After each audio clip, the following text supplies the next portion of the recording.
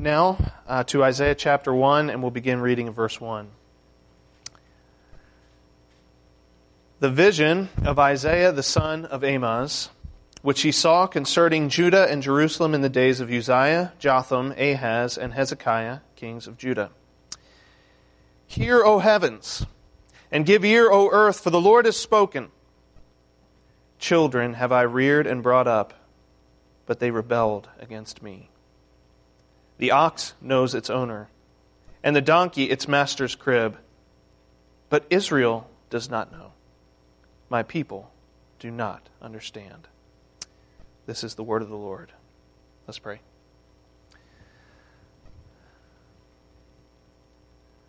Father, we ask for your grace and your guidance as we look into a text and into a reality that affects literally every person in this room. All of us at one time or another have been guilty of behaving one way on the outside while our hearts have been somewhere else.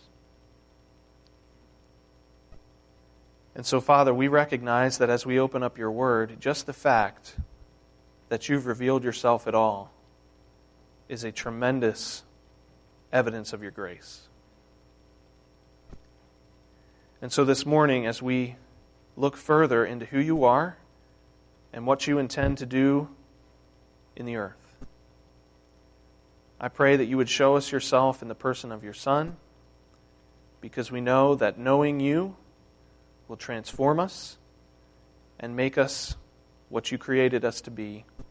So, Father, please do what you have promised to do by the power of your Spirit and in the name of your Son, Jesus. Amen. Throughout the history of Christ Church, few events have carried nearly as much significance as a meeting convened a few miles southeast of the Bosporus Strait in the 4th century A.D. Eyewitnesses tell us that more than 300 pastors, along with other church leaders from across the known world, gathered in the year 325 for the First Council of Nicaea, a meeting that would not have been possible just a few decades before during the horrible persecutions of Emperor Diocletian around the turn of the century. Most of the men who traveled to Nicaea in 325 had lived through that terrifying ordeal. Christianity had never enjoyed favored status with the Roman government, but for most of its early history, the persecution was sporadic and sort of half-hearted. Cases in which individual magistrates or governors singled out Christians, their trial often ended in execution. But the great persecution that these men had lived through was something altogether different. Diocletian's strategy was not so much to kill those who failed to offer incense to his genius, but to convert Christians back to paganism. So instead of being killed outright, these believers were tortured and then asked to recant their commitment to Jesus. Those who remained faithful in the face of such torture came to be called confessors, those whose faith had been tried in the fires of persecution and the fires of torture and found to be thoroughly genuine. Well, such was the case for so many convened in Nicaea that year. These confessors bore the scars of their patient endurance, their faces disfigured, their backs bent, their muscles tense from the pain. These men were serious about their faith. They had followed Christ even in suffering and had led their congregations faithfully down through the decades. Now, I bring that up in order to ask this question. What would such a group, proven faithful through torture, allowed to gather together openly for the first time in many lifetimes, what would they choose to talk about? They traveled hundreds of miles from across the empire. What would they choose to discuss? Would they immediately begin to strategize about building institutions like a missions agency or a seminary? No. Would they collect data on how many individuals were being baptized and try to glean insights from the fastest growing congregations and try to share those insights with one another? No. Would they discuss their political environment and collaborate on how they might press their advantage in the public sphere? No. No, what these men scarred by persecution, exhausted by travel, bent with age, would choose to discuss is something altogether more important than any of those things. They chose to spend their time considering the nature of the Son of God. Nearly the entire council was preoccupied with the nature of the Logos, the second person of the Trinity. To them, far more important than the status of Christianity in the empire, far more important than the growth of Christianity around the world, was the knowledge of God. For all they had been through, they wanted to know God better and make Him known. Now, contrast the attitude of these men with that of the inhabitants of Jerusalem that we just read about. The ox knows its owner, and the donkey its master's crib, but Israel does not know. My people do not understand. The word translated know there in verse 3 carries with it an emphasis on deep relational, personal knowledge. It's the word used euphemistically by Moses to describe the intimacy between Adam and Eve. Adam knew his wife and she conceived. It's more than just knowledge of facts. It's the knowledge of a person to whom one relates personally. What was Israel's problem? What was wrong with the city of Jerusalem? They didn't know God. They didn't have a real personal relationship with their Creator. Is it possible that the same could be said of us? Of any of us? Recent studies of the lifestyles and ways of thinking of American evangelicals reveal that the lack of true relational knowledge of God was not unique to the ancient inhabitants of Jerusalem. People who claim to know God but have no actual relationship with Him whatsoever are as common in today's America as they would have been in Isaiah's Jerusalem. So often we forget with the inhabitants of Jerusalem one of Scripture's central truths, that one of the most important, one of the most practical things, pursuits that any of us can undertake is to know God. This was the testimony of the sage in Proverbs chapter 9, where we're told that the fear of the Lord is the beginning of wisdom, and the knowledge of the Holy One is insight. For by such wisdom your days will be multiplied, and years will be added to your life. This was the lesson learned by Job in his suffering, who he was able to face the loss of everything he had, and even his own health, when he realized, he says, I had heard of you with the hearing of the ear, but now my eye sees you. Job had turned the corner when he went from knowing about God to actually knowing God Himself.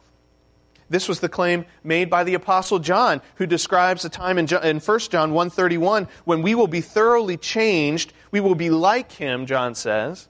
And why? Because we will see Him as He is. The knowledge of the Son of God will have a transforming effect on our very being. Even the Lord Jesus Himself said as much in His prayer in John 17. He says, this is eternal life, that they know you, the only true God, and Jesus Christ whom you have sent. What could be more practical than eternal life? What could be more relevant to any person sitting in this room today than the state of your soul for all of eternity? And we learn from the Lord Jesus that this all hinges on one thing, whether we really, truly know God. The prophecy of Isaiah, as you may have come to realize, reflects as deeply on the nature and character and personality of God as any other biblical book. Few biblical writers mine as deeply into the character and nature of God as Isaiah does. Commentator John H. Oswalt reflects, perhaps in no other biblical book are the wonder and grandeur of God so ably displayed. Isaiah seems to be saying that if humanity could ever glimpse the true picture of God's greatness and His glory, our problem would be on its way to being solved. Now that's a bold claim. Know God and your deepest problems will be solved. Do you believe that the greater the knowledge of God, the deeper your relationship with Him, the greater your victory will be over whatever it is that's assailing you today, whatever the deepest problems that you're facing? I'm convinced that for all its boldness, this claim is true and it's binding. The more longing we have to know God, the better we'll be able to conform to the purpose for which we were created, and the greater our experience of true and lasting joy. Here in Isaiah 1, we find that a dearth of knowledge, of the knowledge of God, has led God's people into a dangerous spiritual sickness. So notice with me, first of all, the presenting symptoms. Let's read, beginning in verse 4. Isaiah says, Ah, sinful nation, a people laden with iniquity, offspring of evildoers, children who deal corruptly. They have forsaken the Lord. They have despised the Holy One of Israel. They are utterly estranged. Why will you be struck down? Why will you continue to rebel? The whole head is sick and the whole heart faint. From the sole of the foot even to the head there is no soundness in it, but bruises and sores and raw wounds. They are not pressed out or bound up or softened with oil. Your country lies desolate. Your cities are burned with fire. In your very presence, foreigners devour your land. It is desolate as overthrown by foreigners. And the daughter of Zion is left like a booth in a vineyard, like a lodge in a cucumber field, like a besieged city. If the Lord of hosts had not left us a few survivors, we should have been like Sodom and become like Gomorrah. Here in the opening verses of Isaiah 1, God calls upon heaven and earth to judge between himself and the people of Israel, against whom he brings a scathing indictment. Notice that God, in this case, he's not testifying against all the creatures living on the face of the earth, but against his special people. He's testifying against the nation of Israel, the redeemed people of God who had been graciously bought out of the slavery to sin and rescued through judgment from the clutches of bondage. Look how he describes their privileged position. In verse 2, they're called children. My people, in verse 3. These are people who have enjoyed God's special, undeserved favor, unconditional. But instead of responding to their privileged position with gratitude and obedience, we're told that they rebelled against the very God that nurtured them for centuries. These children, instead of behaving like sons and daughters of God Almighty, had, according to verse 4, become the offspring of evildoers. And it's because of that rebellion that we see the pathetic state of affairs of the people of God. Isaiah paints a picture of the city of Jerusalem and the surrounding kingdom of Judah. This nation is like a man lying on a sick bed, covered with sores, wrapped in putrid bandages from head to toe. His caregivers have abandoned him. He's left to waste away. Without going into too much detail, if you understand the political climate of the ancient Near East during the ministry of Isaiah, you'll see that this analogy fits perfectly with the situation. Throughout Isaiah's entire ministry, Judah sort of teeters on the brink of collapse. The times in which Jerusalem had flourished were in the distant past. At this point in their history, their only relevance seemed to be that they exist at the crossroads between the region's powerful empires. You've got Egypt to the south, Assyria is to the north, Babylon is far to the east. And not to mention the constant threat of smaller kingdoms like Moab and Philistia and Syria and Ephraim. Each of these great powers is poised to swoop in and gobble up Judah for good. It's no wonder that Isaiah could describe them as a little shed in the midst of a garden. Can you picture that in your mind's eye? Completely unprotected and exposed to its enemies from every angle. In summary, according to verse 9, the people of God living in Jerusalem were in basically the same position as ancient Sodom and Gomorrah. You might recall that in the book of Genesis, Abraham appeals to God, to his justice, and he asks that he spare the city of Sodom on behalf of just 10 righteous people. We learn later that not even such 10 such people are in existence in the city, and so God he judges the city of Sodom, and the city is buried in burning ash.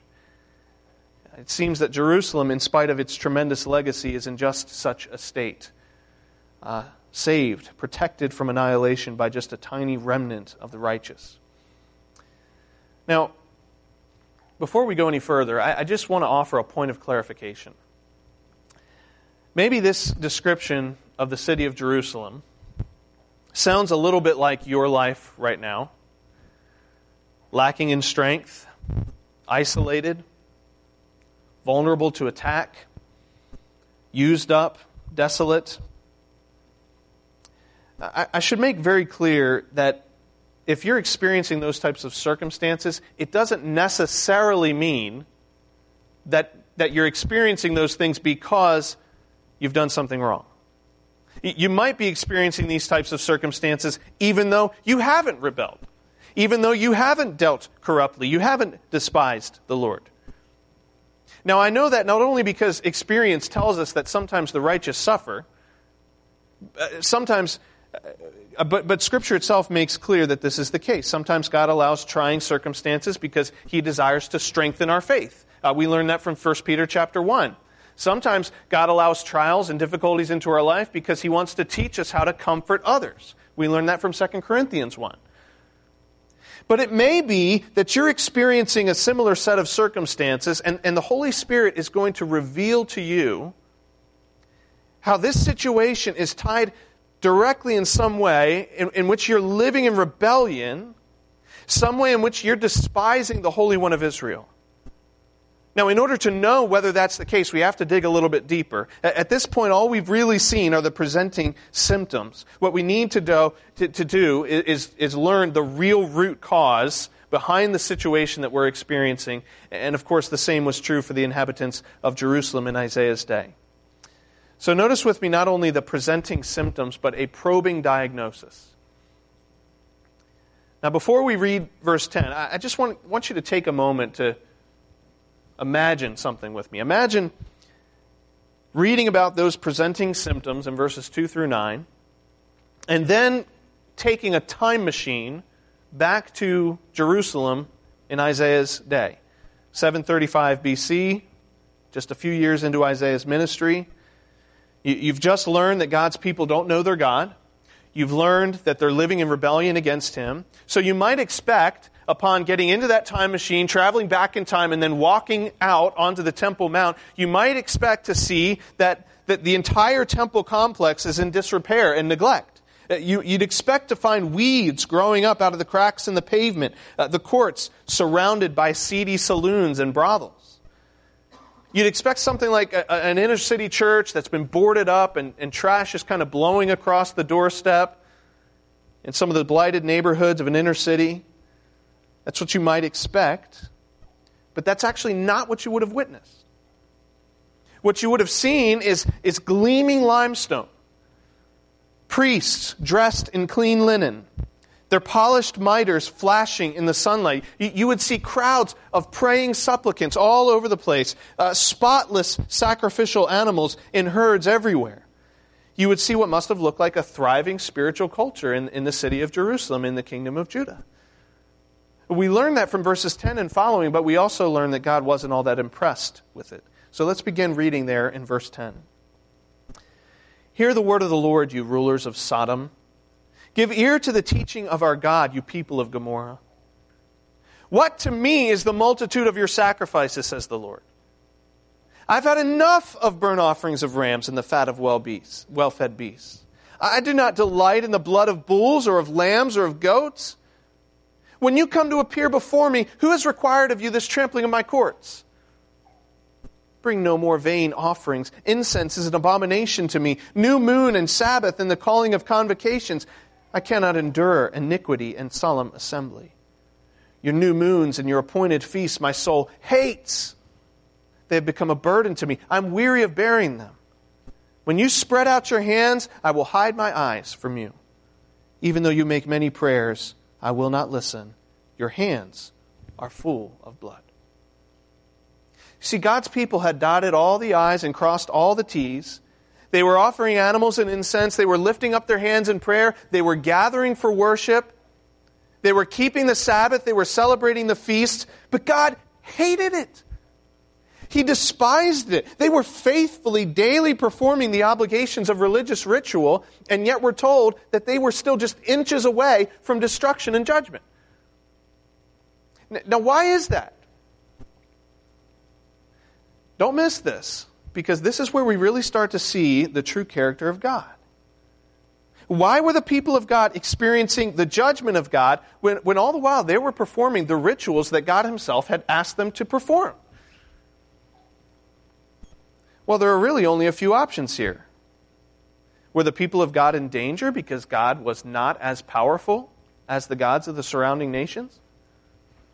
That's what the surrounding nations would have asked them to believe. That's even what some well-meaning preachers try to teach, even now. But it's clearly not the case. The God of Israel had already demonstrated his superiority over the gods of the surrounding nations. He's the creator of the universe.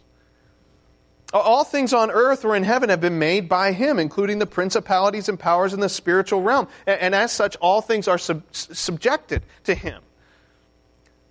In addition to that, we can see from the context that there's more going on. God's not helpless to assist his people. The suffering they experience is shown in this chapter to come from God himself. The issue is not his inability to protect them. He's in fact the one who's bringing the judgment upon them. So what is it then? Well, maybe God is unfaithful to his people and he's changed his mind. After all, we learn from the book of Deuteronomy that God did not choose Israel because of anything inherently special that he saw in them, that distinguished them from the other nations. He only chose them because of his sovereign mercy and love. So maybe God has simply changed his mind. He doesn't like them anymore.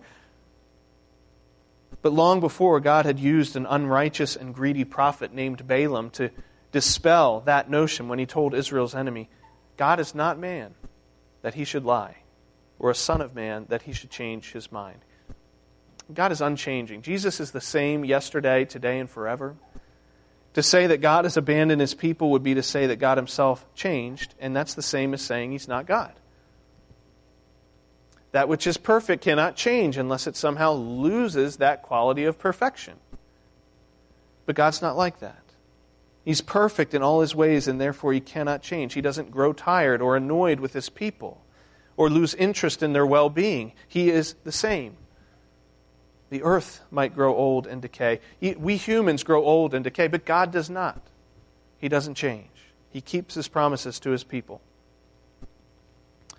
Okay, well, if it's not that God is unable to save them or that God was unfaithful to his children, maybe God just doesn't care about all these sacrifices and rituals to begin with. Maybe all that stuff is empty and meaningless and he doesn't care about it at all. But wait a second. 41 times in the Old Testament, the biblical writers describe the smoke coming up off of the altar as a pleasing aroma to the Lord. It's unmistakable that God loved the ceremony and symbol of Old Testament worship in Isaiah's day just as much as he loves the ceremony and symbol of New Testament worship in our day when we celebrate the Lord's Supper and baptism. God himself described to Moses in detail exactly how he wanted the worship of his people to be conducted. He told Moses exactly how he wanted him to construct the tabernacle during the sojourn in the wilderness, and we're told in the book of Exodus that the people followed those instructions to the T. God himself graced it with his glorious presence. When the temple was built, he did the same thing. By the way, when someone tried to improve on those symbols and ceremonies that God had put into place, he destroys them. Nadab and Abihu, you might remember, two of Aaron's sons, found that out the hard way. They brought strange fire into the tabernacle, a new and improved version of the incense that God had commanded them to use, and he strikes them with a bolt of lightning. Another man by the name of Uzzah disrespects the Ark of the Covenant while God's people attempt to return the Ark from a foreign land. In an attempt to keep it from falling, he reaches out his hand and he attempts to steady the Ark, and immediately God takes him. So the issue is not that God doesn't care about ceremony or symbol. It's not that he doesn't care about religious rituals. He absolutely does, because these rituals reveal who he is. You mess with the ritual, you've messed with the revelation. And when you mess with the revelation, you're saying something that's altogether false about God himself.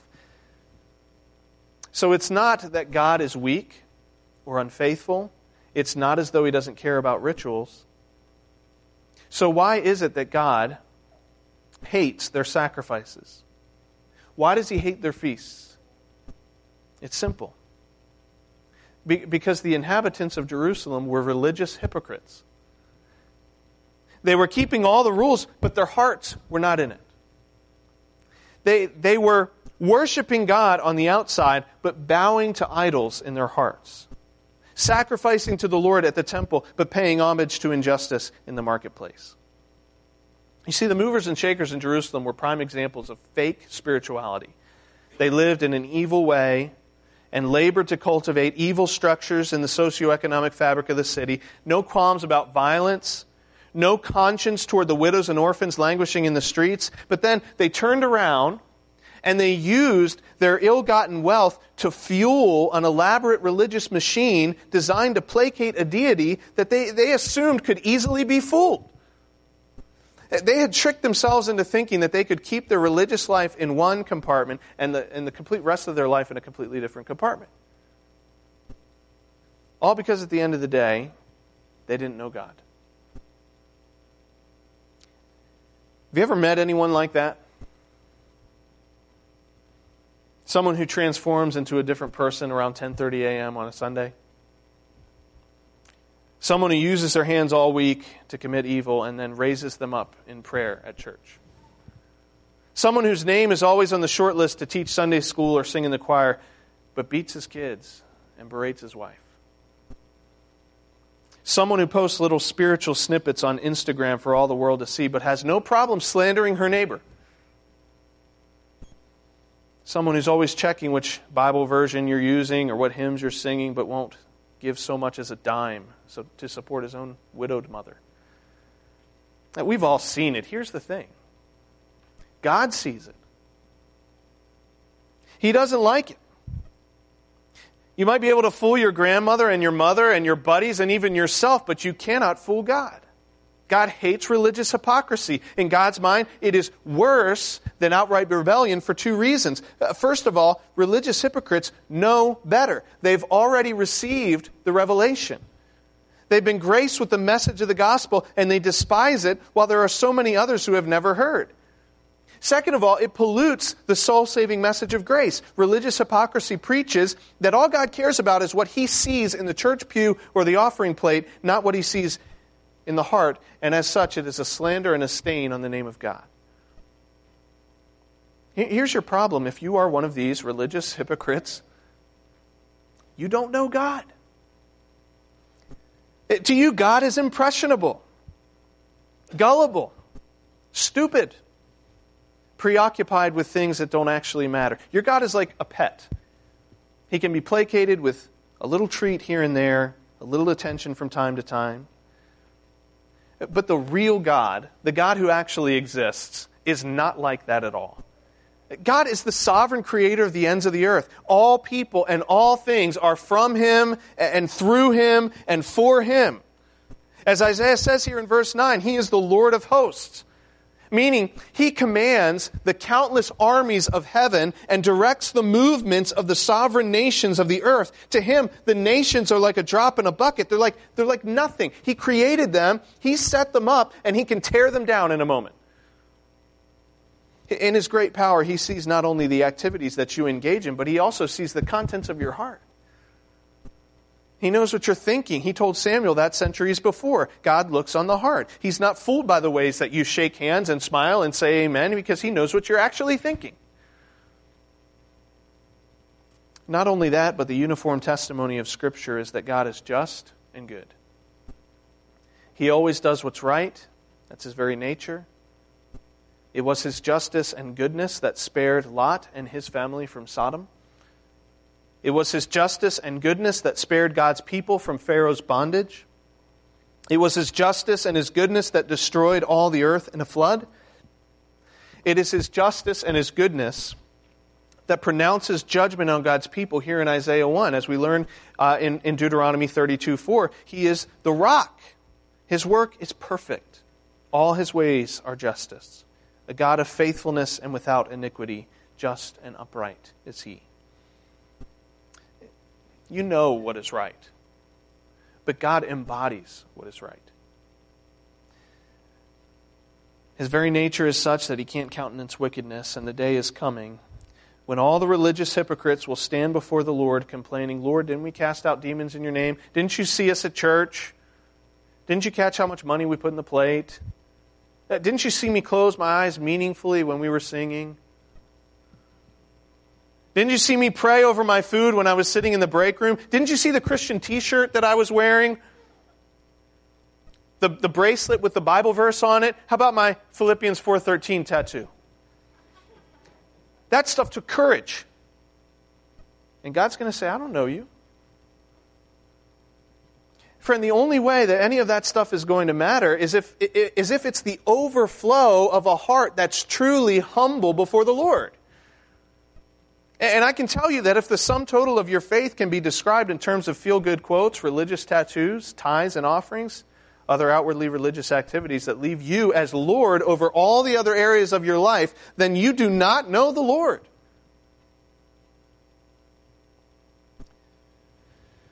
Now, listen. That finger that in your mind is pointing at your dad or your brother or your cousin or your work associate, the one accusing them of religious hypocrisy, be careful. You might want to point it right back at yourself for just a second. In our day, hypocrisy is almost the cardinal sin, isn't it? It's a betrayal of one's true self. It's a lack of authenticity. Maybe you've even said, I love Jesus, but I just can't stand Christians. Or you've heard people say that, something to that effect. Maybe you've thrown up your hands in disgust over how many hypocrites you've met in churches. Now, I know you're not like that. You're not like the hypocritical Pharisees, right? You would forgive any sin. Adultery?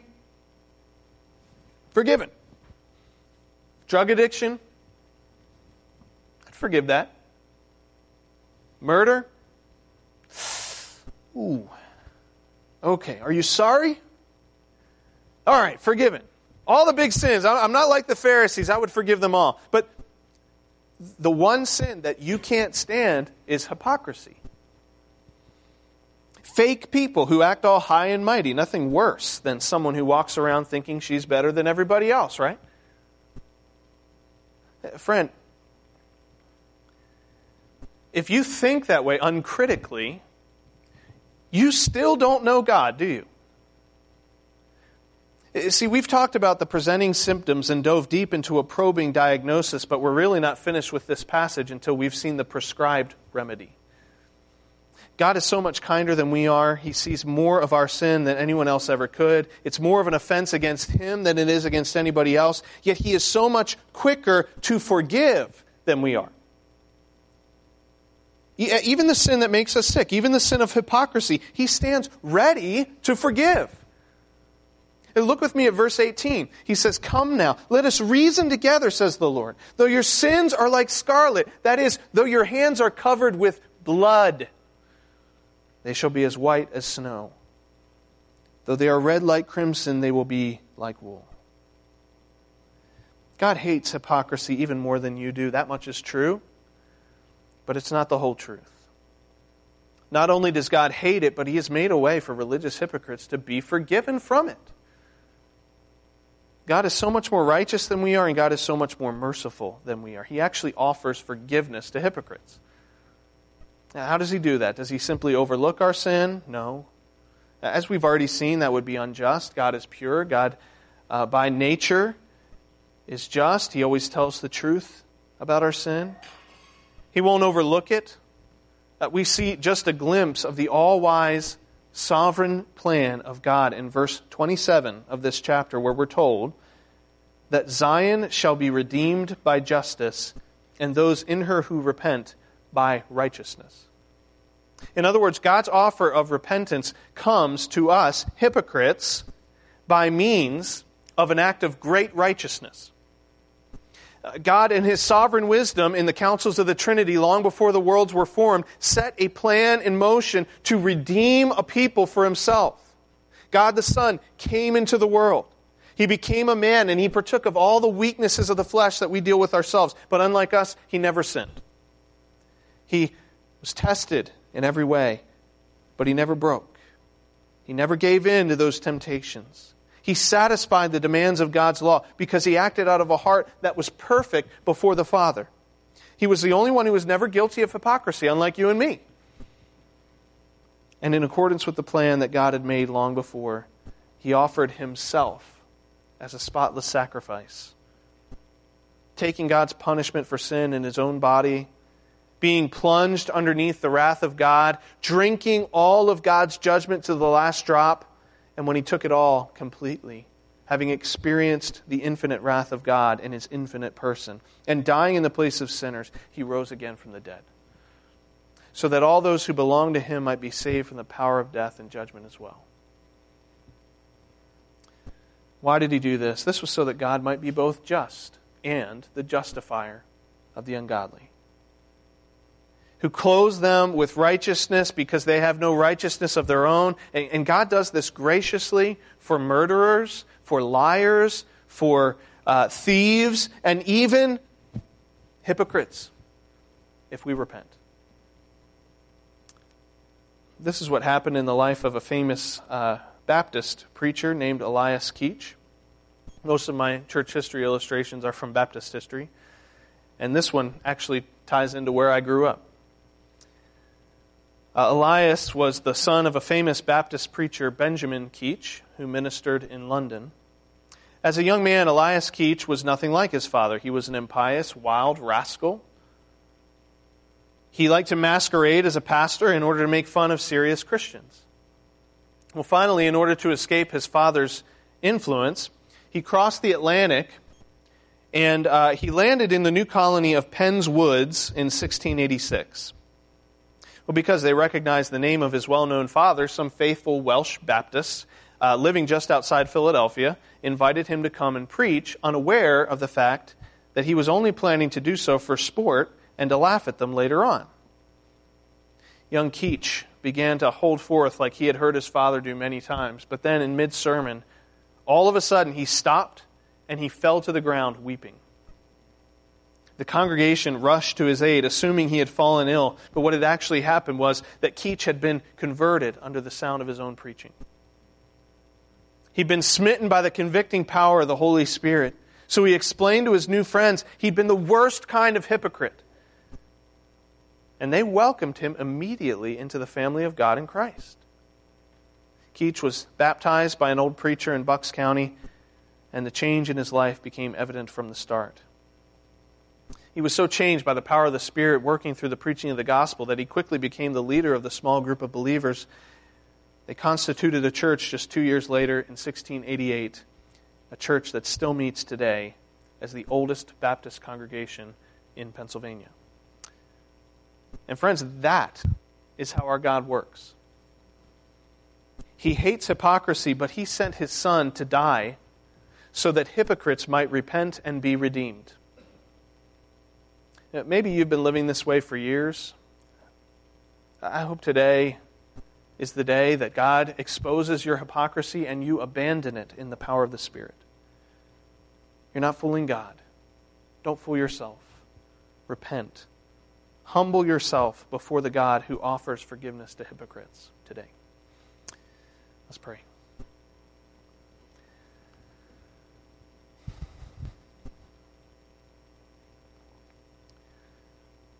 Father, this is one of those passages that I certainly can't preach without feeling sort of like a hypocrite. The truth is that none of us can stand before you on his own merits. None of us can stand before you with his own righteousness, Lord. It's not of good that I have done. It's nothing but the blood of your Son Jesus that cleanses us. And so, Father, I pray that you would help us to know you, not only as the God who hates hypocrites, but as the God who offers forgiveness to hypocrites through Jesus Christ.